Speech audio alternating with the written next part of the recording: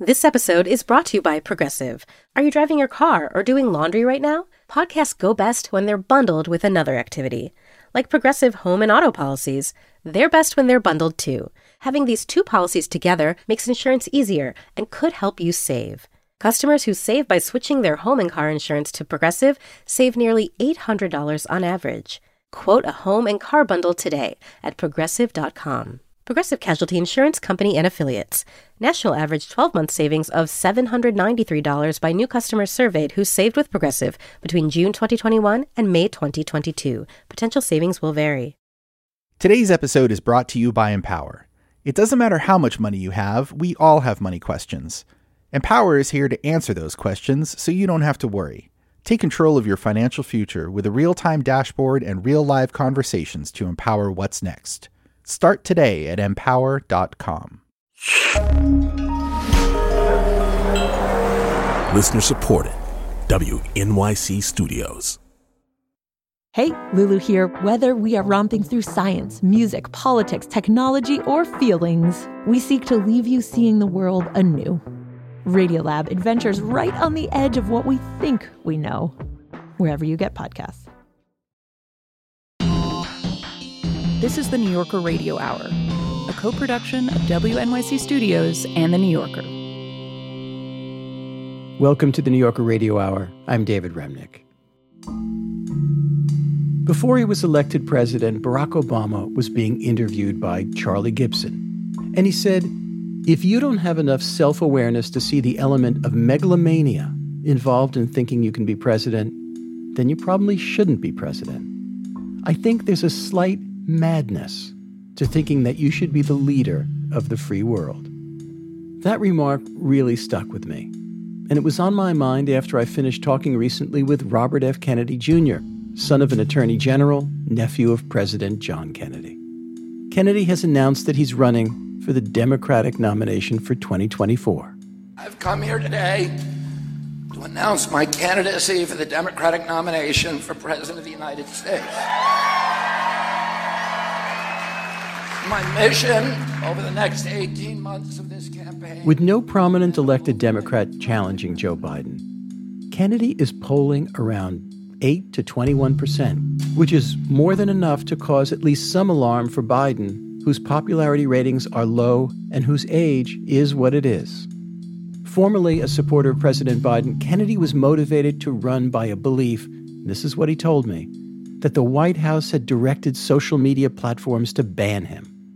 For many years now, Kennedy has been roiling with conspiracy theories. Vaccines cause autism. Drugs like Prozac might be causing the increase in school shootings. Toxic chemicals might contribute to children becoming transgender. And there's more. He wrote an entire book about Anthony Fauci, accusing Fauci of helping, and I'm quoting here, to orchestrate and execute 2020's historic coup d'etat against Western democracy, unquote. These are ideas that anybody can find on the internet, and let's face it, many people do.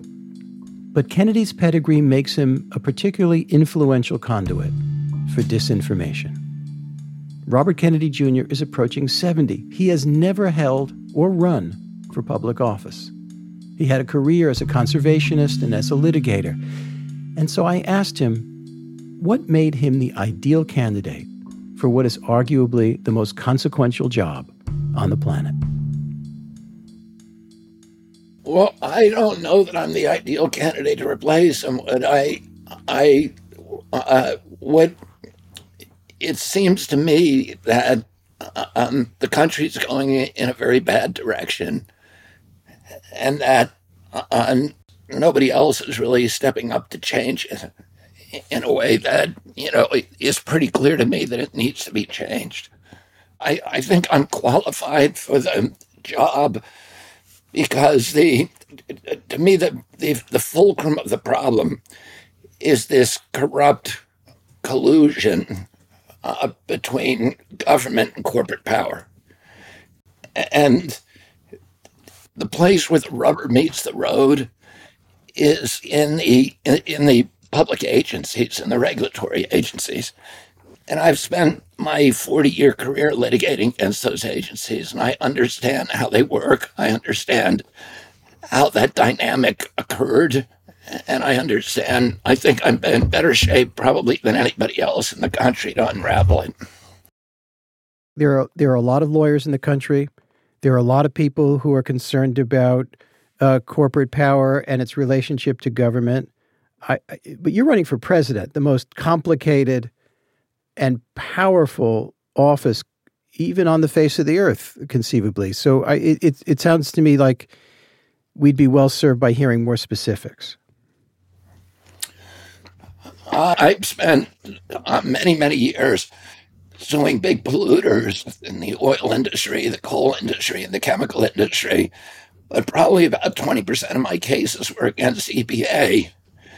And in many cases, there were people who were running the key branches of the agency that had more of a loyalty to the industries that they were supposed to regulate than to the American public.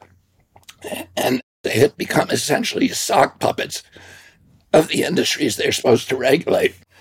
I spent 20 years doing agricultural law, suing large food processors and meat factories like Smithfield Food, Tyson's Food, Purdue, Monsanto. And in your estimation, that experience as a litigator, as a lawyer, makes you qualified to essentially run all that's under the purview of the President of the United States, to be Commander-in-Chief of the Armed Forces, to direct foreign policy, to appoint the heads of all the major agencies. You're approaching 70 years old, and you've never been in any kind of a major public office. How do you reconcile that? I've been around government and studying government since I was a little boy. I went to the 1960 convention. I've been to most of the conventions since. I've been, the election that you mentioned with my uncle, Edward Kennedy. I ran the southern states for him in that election. I've been involved in almost every presidential election during the last 60 years. I began writing about foreign policy when I was 19 years old. My first article was for The Atlantic. And I've written, landmark articles during that time. But experience in campaigns and being at conventions is not the same as either being involved in the making of policy, either as an executive or as a legislator or as a governor. So, are you saying that really that kind of experience is not necessary to be president of the United States? The one president that I can think of that hasn't had any experience at that level is Donald Trump. Well, there's nothing in the United States Constitution that says that you have to go to Congress first and then Senate second, or be a governor before you're elected to the presidency of the United States. Or even mayor of a small town, but you haven't done any of it. Do you think that is irrelevant experience? I think my life experience is absolutely relevant.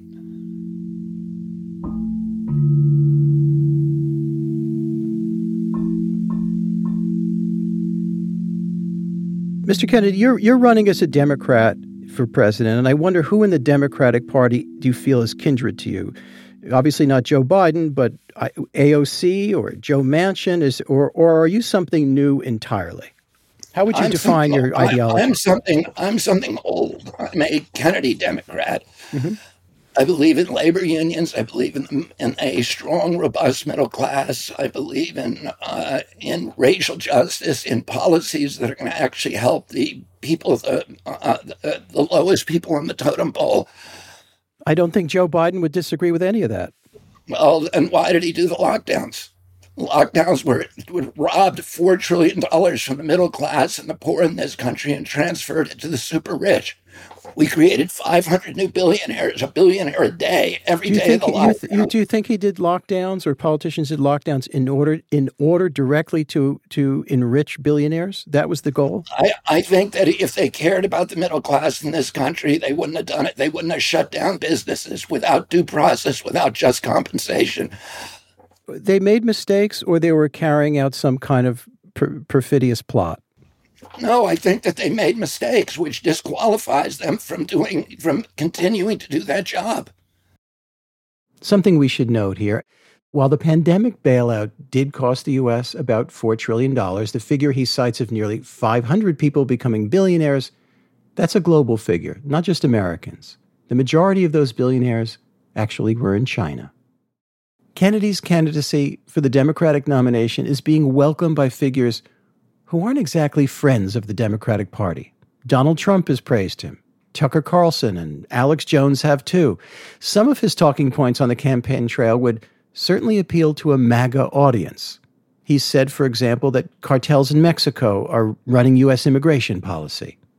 When I raised the subject of Donald Trump in particular, Kennedy changed the subject as quickly as possible.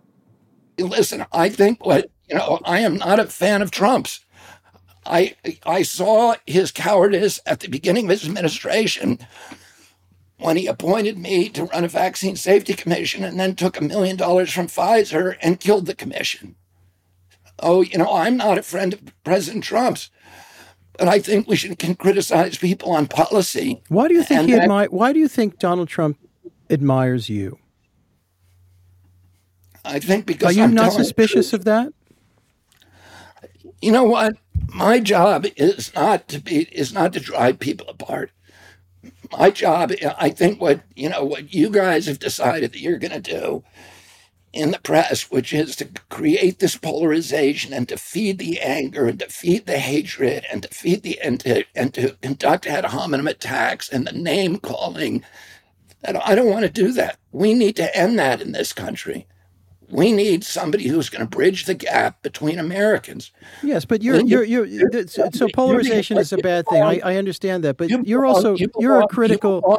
You belong to a class of elite journalists who once were the guardians of the press and the protectors of American values and the American middle class, and you now consider those people to be deplorable. But wait, I don't consider anybody to be deplorable in this. That's somebody else's vocabulary. And let's talk about the word elite for a second. You come from a highly privileged background, eclipsing mine by some order of magnitude. Isn't it a little rich for you to be calling people elites?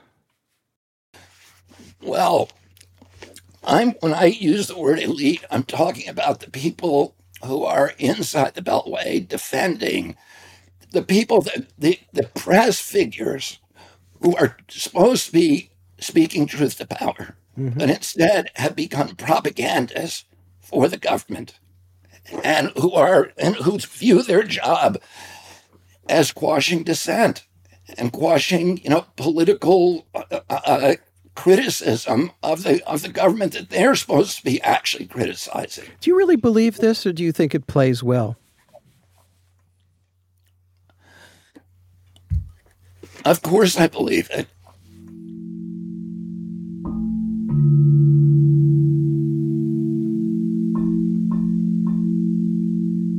Now, I'm finding it curious and maybe even disturbing that some of your early admirers include Trumpists like Steve Bannon, Michael Flynn, Roger Stone.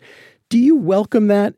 Or do you think maybe, just maybe, someone like that is delighted that a strong Democratic opponent will wound Joe Biden and in the long run help Donald Trump?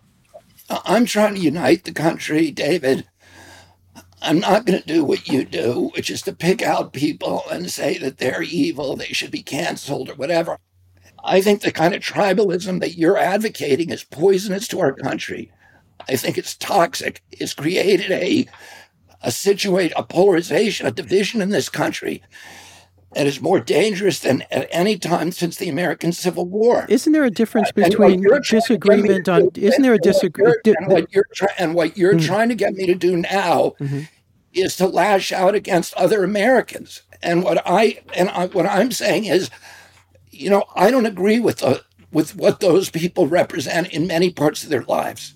I don't agree with it, and I don't like it. But I'm still going to talk to them. I'm not going to cancel them.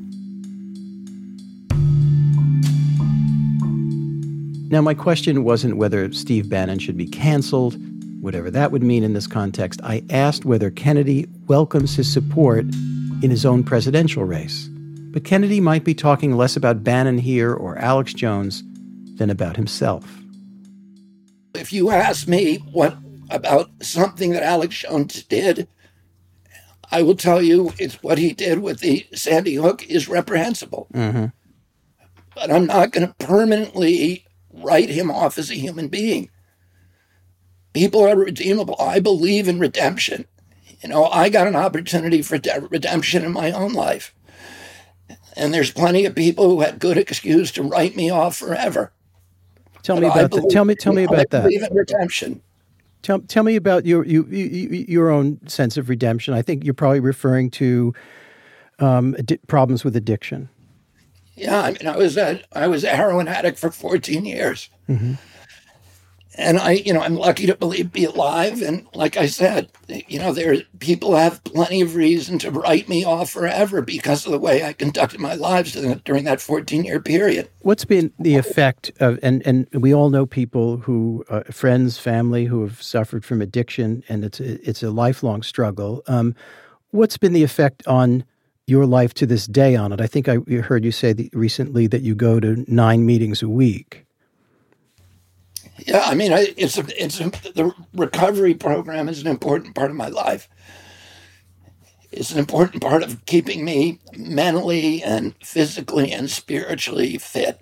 So, I focus on all those things, and it's important to me. I mean, in many ways, that my addiction was a gift because it gave me a blueprint. The recovery from the addiction gave me a blueprint about how to live the rest of my life. And, you talk about, you keep wanting to focus on why don't I hate on this guy more? Why don't I hate on this person more? And my program tells me not to do that. I'm not supposed to be doing that. Robert F. Kennedy Jr. is running for president as a Democrat. Our conversation continues in a moment. This is the New Yorker Radio Hour with more to come.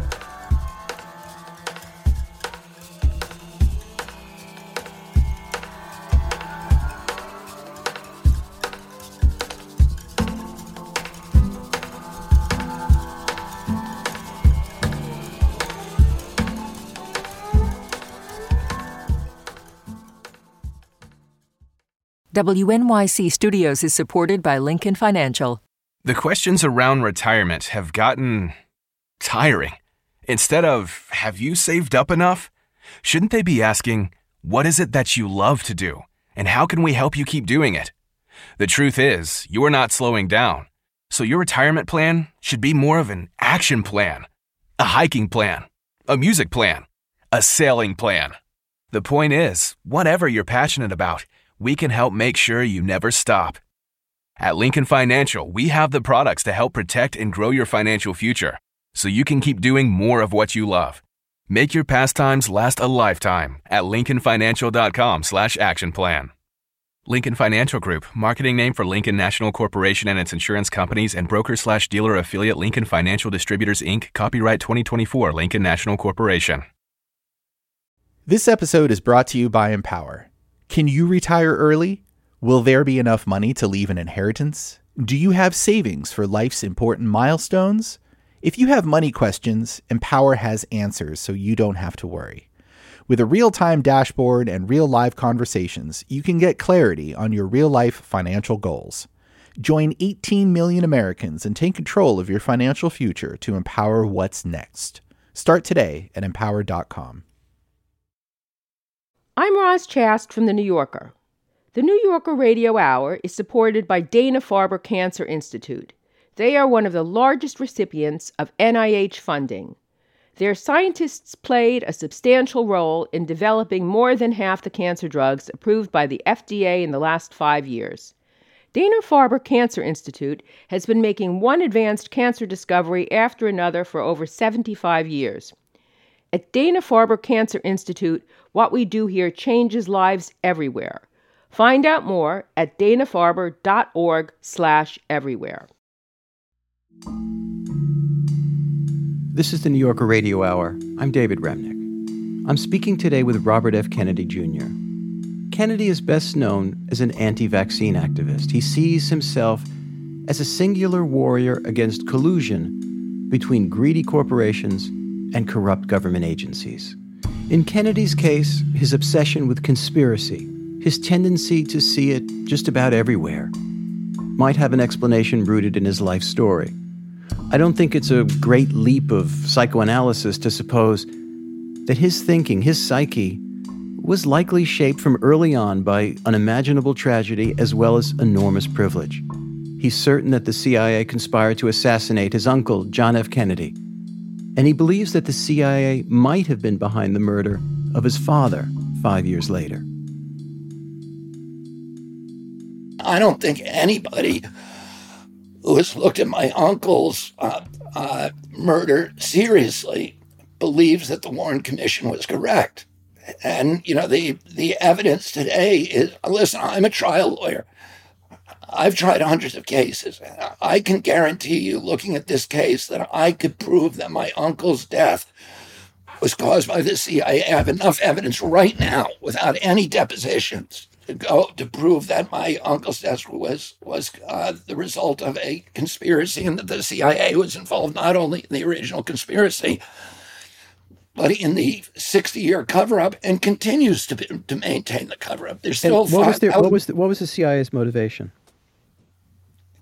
In my uncle's death, well, it depends. I mean, most of the people who were involved, like David Hadley Phillips and Howard Hunt, people who, Howard Hunt gave a confession to it, and they were angry at my uncle. Their initial anger came when he failed to go into the Bay of Pigs, when he failed to invade and provide air cover for the Bay of Pigs, which they consider a bad betrayal. They had trained those men. Those men were dying on the beach, and at that point, they believed that my uncle was a traitor to the United States. They then when my uncle and my father halted the raids on Cuba after the missile crisis.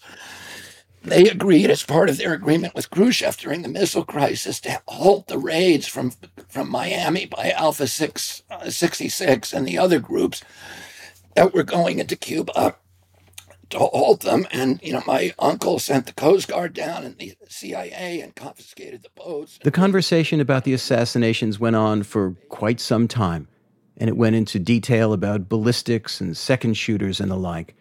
And of course, there's a huge body of literature disputing the accepted historical account of those events. But Kennedy endorses other conspiracy theories that are scientifically wrong and politically, humanly dangerous.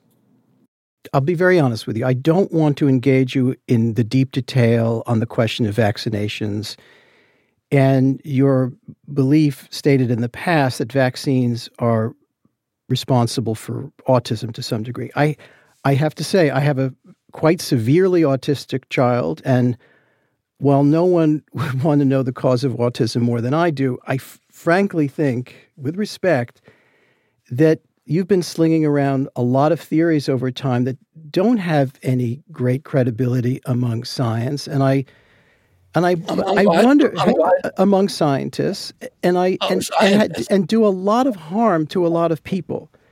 And I want to ask you this question: do you not have any second thoughts about this? You said that you would. You seem to be altering your rhetoric about this very recently. That you just want to see vaccines tested. You seem to be shifting on this without quite saying so. I've never shifted on it. I've said from the beginning that I got involved with this issue, that's what I wanted. I've always said I'm not anti-vaccine. I want good testing for the vaccines, and I want good science.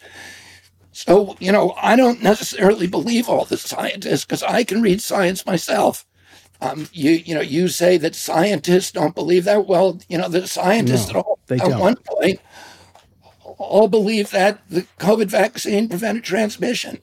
And when I said, no, they don't prevent transmission, because I read the monkey studies in May of 2020, and I saw that the amount of the concentration of the virus in the nasal pharynx of the vaccinated monkey was identical to the unvaccinated monkeys. And I said, these vaccines should be dead in the water. They won't prevent transmission. And I was deplatformed for spouting conspiracy theories. And because all the scientists said they're going to prevent transmission. So, I don't necessarily believe all the scientists because I can read science myself. That's what I do for a living. I read science critically. That's how I win cases.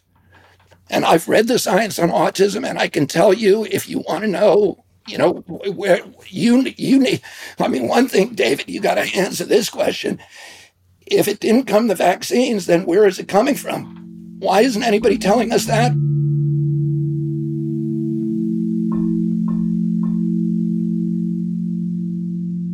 Guns and school shootings in this country are rampant, and they're a tragedy and at a level like at no other time. Recently, you've suggested that SSRIs and benzos and other drugs, that's your phrase, might be responsible for America's school shooting problem. Where are you getting that from? You told the Times recently that assault rifles clearly make the world more dangerous and we should figure out how to limit the impact. But then you said there's something else happening. Why would that something else be, of all the many things that have arrived in modern life, why would they be benzos, SSRIs, Prozac, and other drugs? Well, this is, after the Columbine shooting, which was one of the first big shootings, there was a lawsuit in which I think 5 of the Columbine victims sued on the basis of the SSRIs, and those suits were ultimately settled in favor of the plaintiffs. So, this is an issue that people have been looking at for many, many years. And unfortunately, it's really hard to understand what the impact is because we don't have good data. And the reason we don't have good data is because of HIPAA. So for reporters who might be interested in following that trail, it's virtually impossible for them to find out if a shooter was taking benzos or was taking SSRIs. Why? The reason that... So it's not something you have proof of, it's something that you're injecting into the conversation, as it were. Excuse me? So it's not something you have evidence of, but rather that it's something that you want to bring up as a possibility. Well, I do think that we should figure out, why this is happening because there's been guns all around. When I was a kid, there were gun clubs at the schools, and kids were bringing rifles to schools every day, and nobody ever considered that a problem. People weren't going into classrooms and shooting kids, and there's other nations. I understand that, but I guess what I'm saying is that the presidency of the United States, it's very, very sensitive what comes out of a president's mouth about any issue, whether it's race or the economy, to kind of just inject into the bloodstream, into the conversation of the United States that SSRIs and benzos and other drugs might be responsible for the rash of school shootings in this country, which is so tragic. Isn't that problematic to just say stuff like that without any real evidence? I've said there's a lot of things that should be investigated. We should look at video games. We should look at social media. We should do science on that. The NIH is supposed to be doing that kind of science. It has a $42 billion a year budget. Why don't we have the answer to those questions? They can penetrate HIPAA. They can figure this out and tell us the truth. Why aren't they doing that? Why aren't they doing that? Well, one reason might be that for almost 20 years, NRA allies in Congress have blocked federal funding for research on gun violence. But that's just not Kennedy's way of thinking. That's a conspiracy that is just too out in the open, too political, too public. Robert Kennedy Jr. voted for Joe Biden in 2020. And when I asked him why he decided to turn around and challenge him, he pointed first to the war in Ukraine. Like some on the far left and also on the right, he believes that the West and NATO provoked Russia into the invasion in the first place. When I asked him what alternate sources of media he prefers, he immediately mentioned that he reads a blog by Douglas Macgregor, a retired Army colonel who's sympathetic to the Russian government view of the invasion of Ukraine. Liz Cheney and others say that Macgregor represents the Putin wing of the GOP. President Biden immediately put the U.S. at the center of a NATO policy of helping to arm and protect Ukraine. If you had been president a year ago February, would you have done the same? Or would you have let Putin act as he had hoped by arresting or killing Zelensky and installing a puppet regime? What would you have done as president if faced with an invasion of Ukraine? I wouldn't be moving. I wouldn't be threatening. I would do what Putin had asked very reasonably, is that we give a pledge not to put NATO into the Ukraine. And I don't believe there would have been a war. I'm asking a different question. I'm asking if you had been president a year ago February, setting aside the long prelude to this conflict, if he had invaded, what would you have done? I don't think if I was president, the invasion would have occurred, because I would have made the assurance that Putin was asking for. It was absolutely irresponsible not to make that assurance. Putin has a legitimate national security interest in keeping the NATO out of Ukraine, because he knows that we put Aegis missile systems in Romania and Poland as soon as we wrap them into the Ukraine. And he doesn't want missile systems 400 miles from Moscow any more than we would want missile systems 400 miles from Washington, D.C., and we would invade Canada or Cuba or Mexico if anybody tried to do that.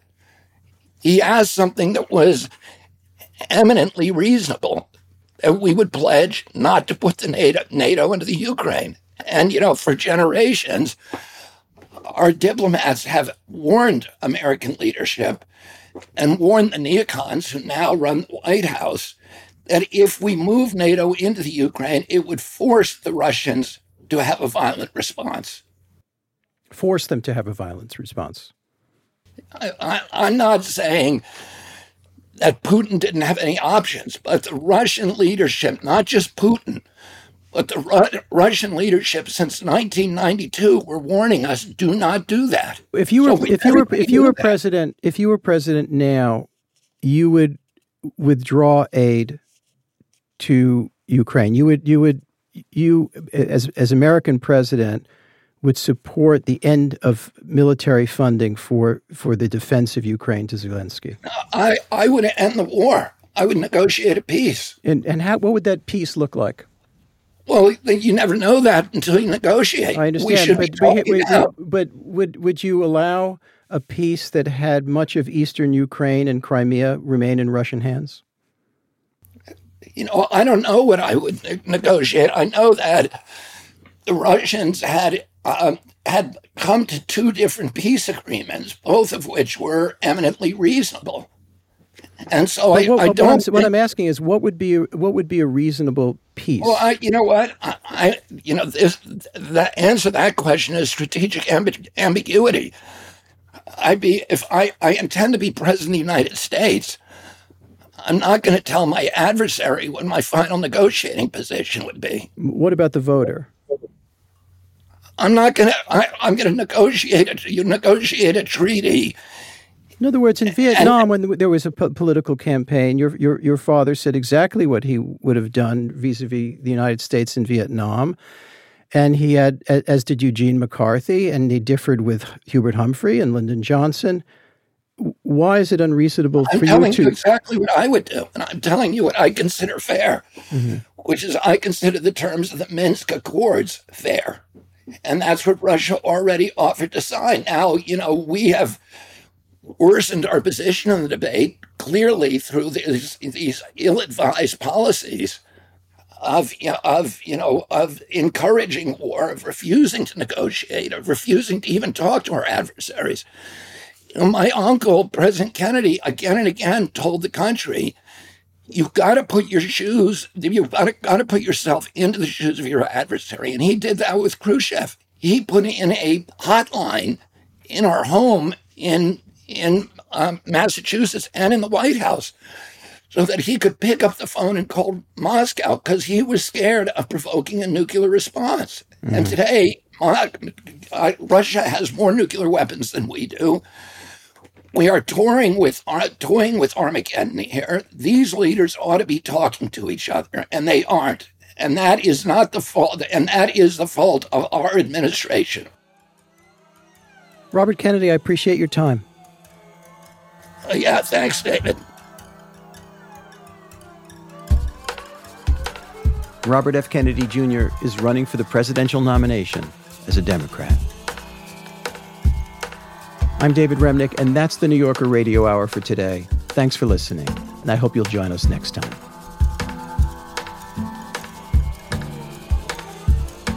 The New Yorker Radio Hour is a co-production of WNYC Studios and The New Yorker.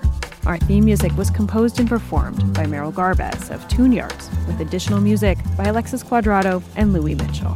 This episode was produced by Max Balton, Brita Green, Adam Howard, Kalalia, David Krasnow, Jeffrey Masters, Louis Mitchell, and Gofen Mputubuele, with guidance from Emily Botine and assistance from Harrison Keithline, Michael May, David Gable, and Alejandra Deckett. The New Yorker Radio Hour is supported in part by the Chirina Endowment Fund.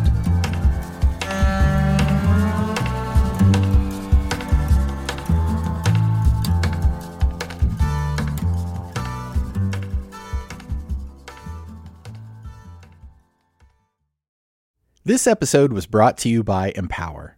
Are you ready for life's important milestones? What will your retirement look like? Do you know your net worth? Empower can help answer your money questions so you don't have to worry. With a real-time dashboard and real-live conversations, you can get clarity on your real-life financial goals. Join 18 million Americans and take control of your financial future to empower what's next. Start today at empower.com. WNYC Studios is supported by This Is Uncomfortable, a podcast from Marketplace. A lot of people spend a lot of money on things like skincare, fast fashion, and even surgery, all in the name of self-improvement. But as the price of perfection rises, when is it time to call it quits? I'm Rima Reis, host of This Is Uncomfortable, a podcast from Marketplace. This season, we dig deep into the financial trappings of self-care and the real motivations behind our spending choices. Listen to This Is Uncomfortable wherever you get your podcasts.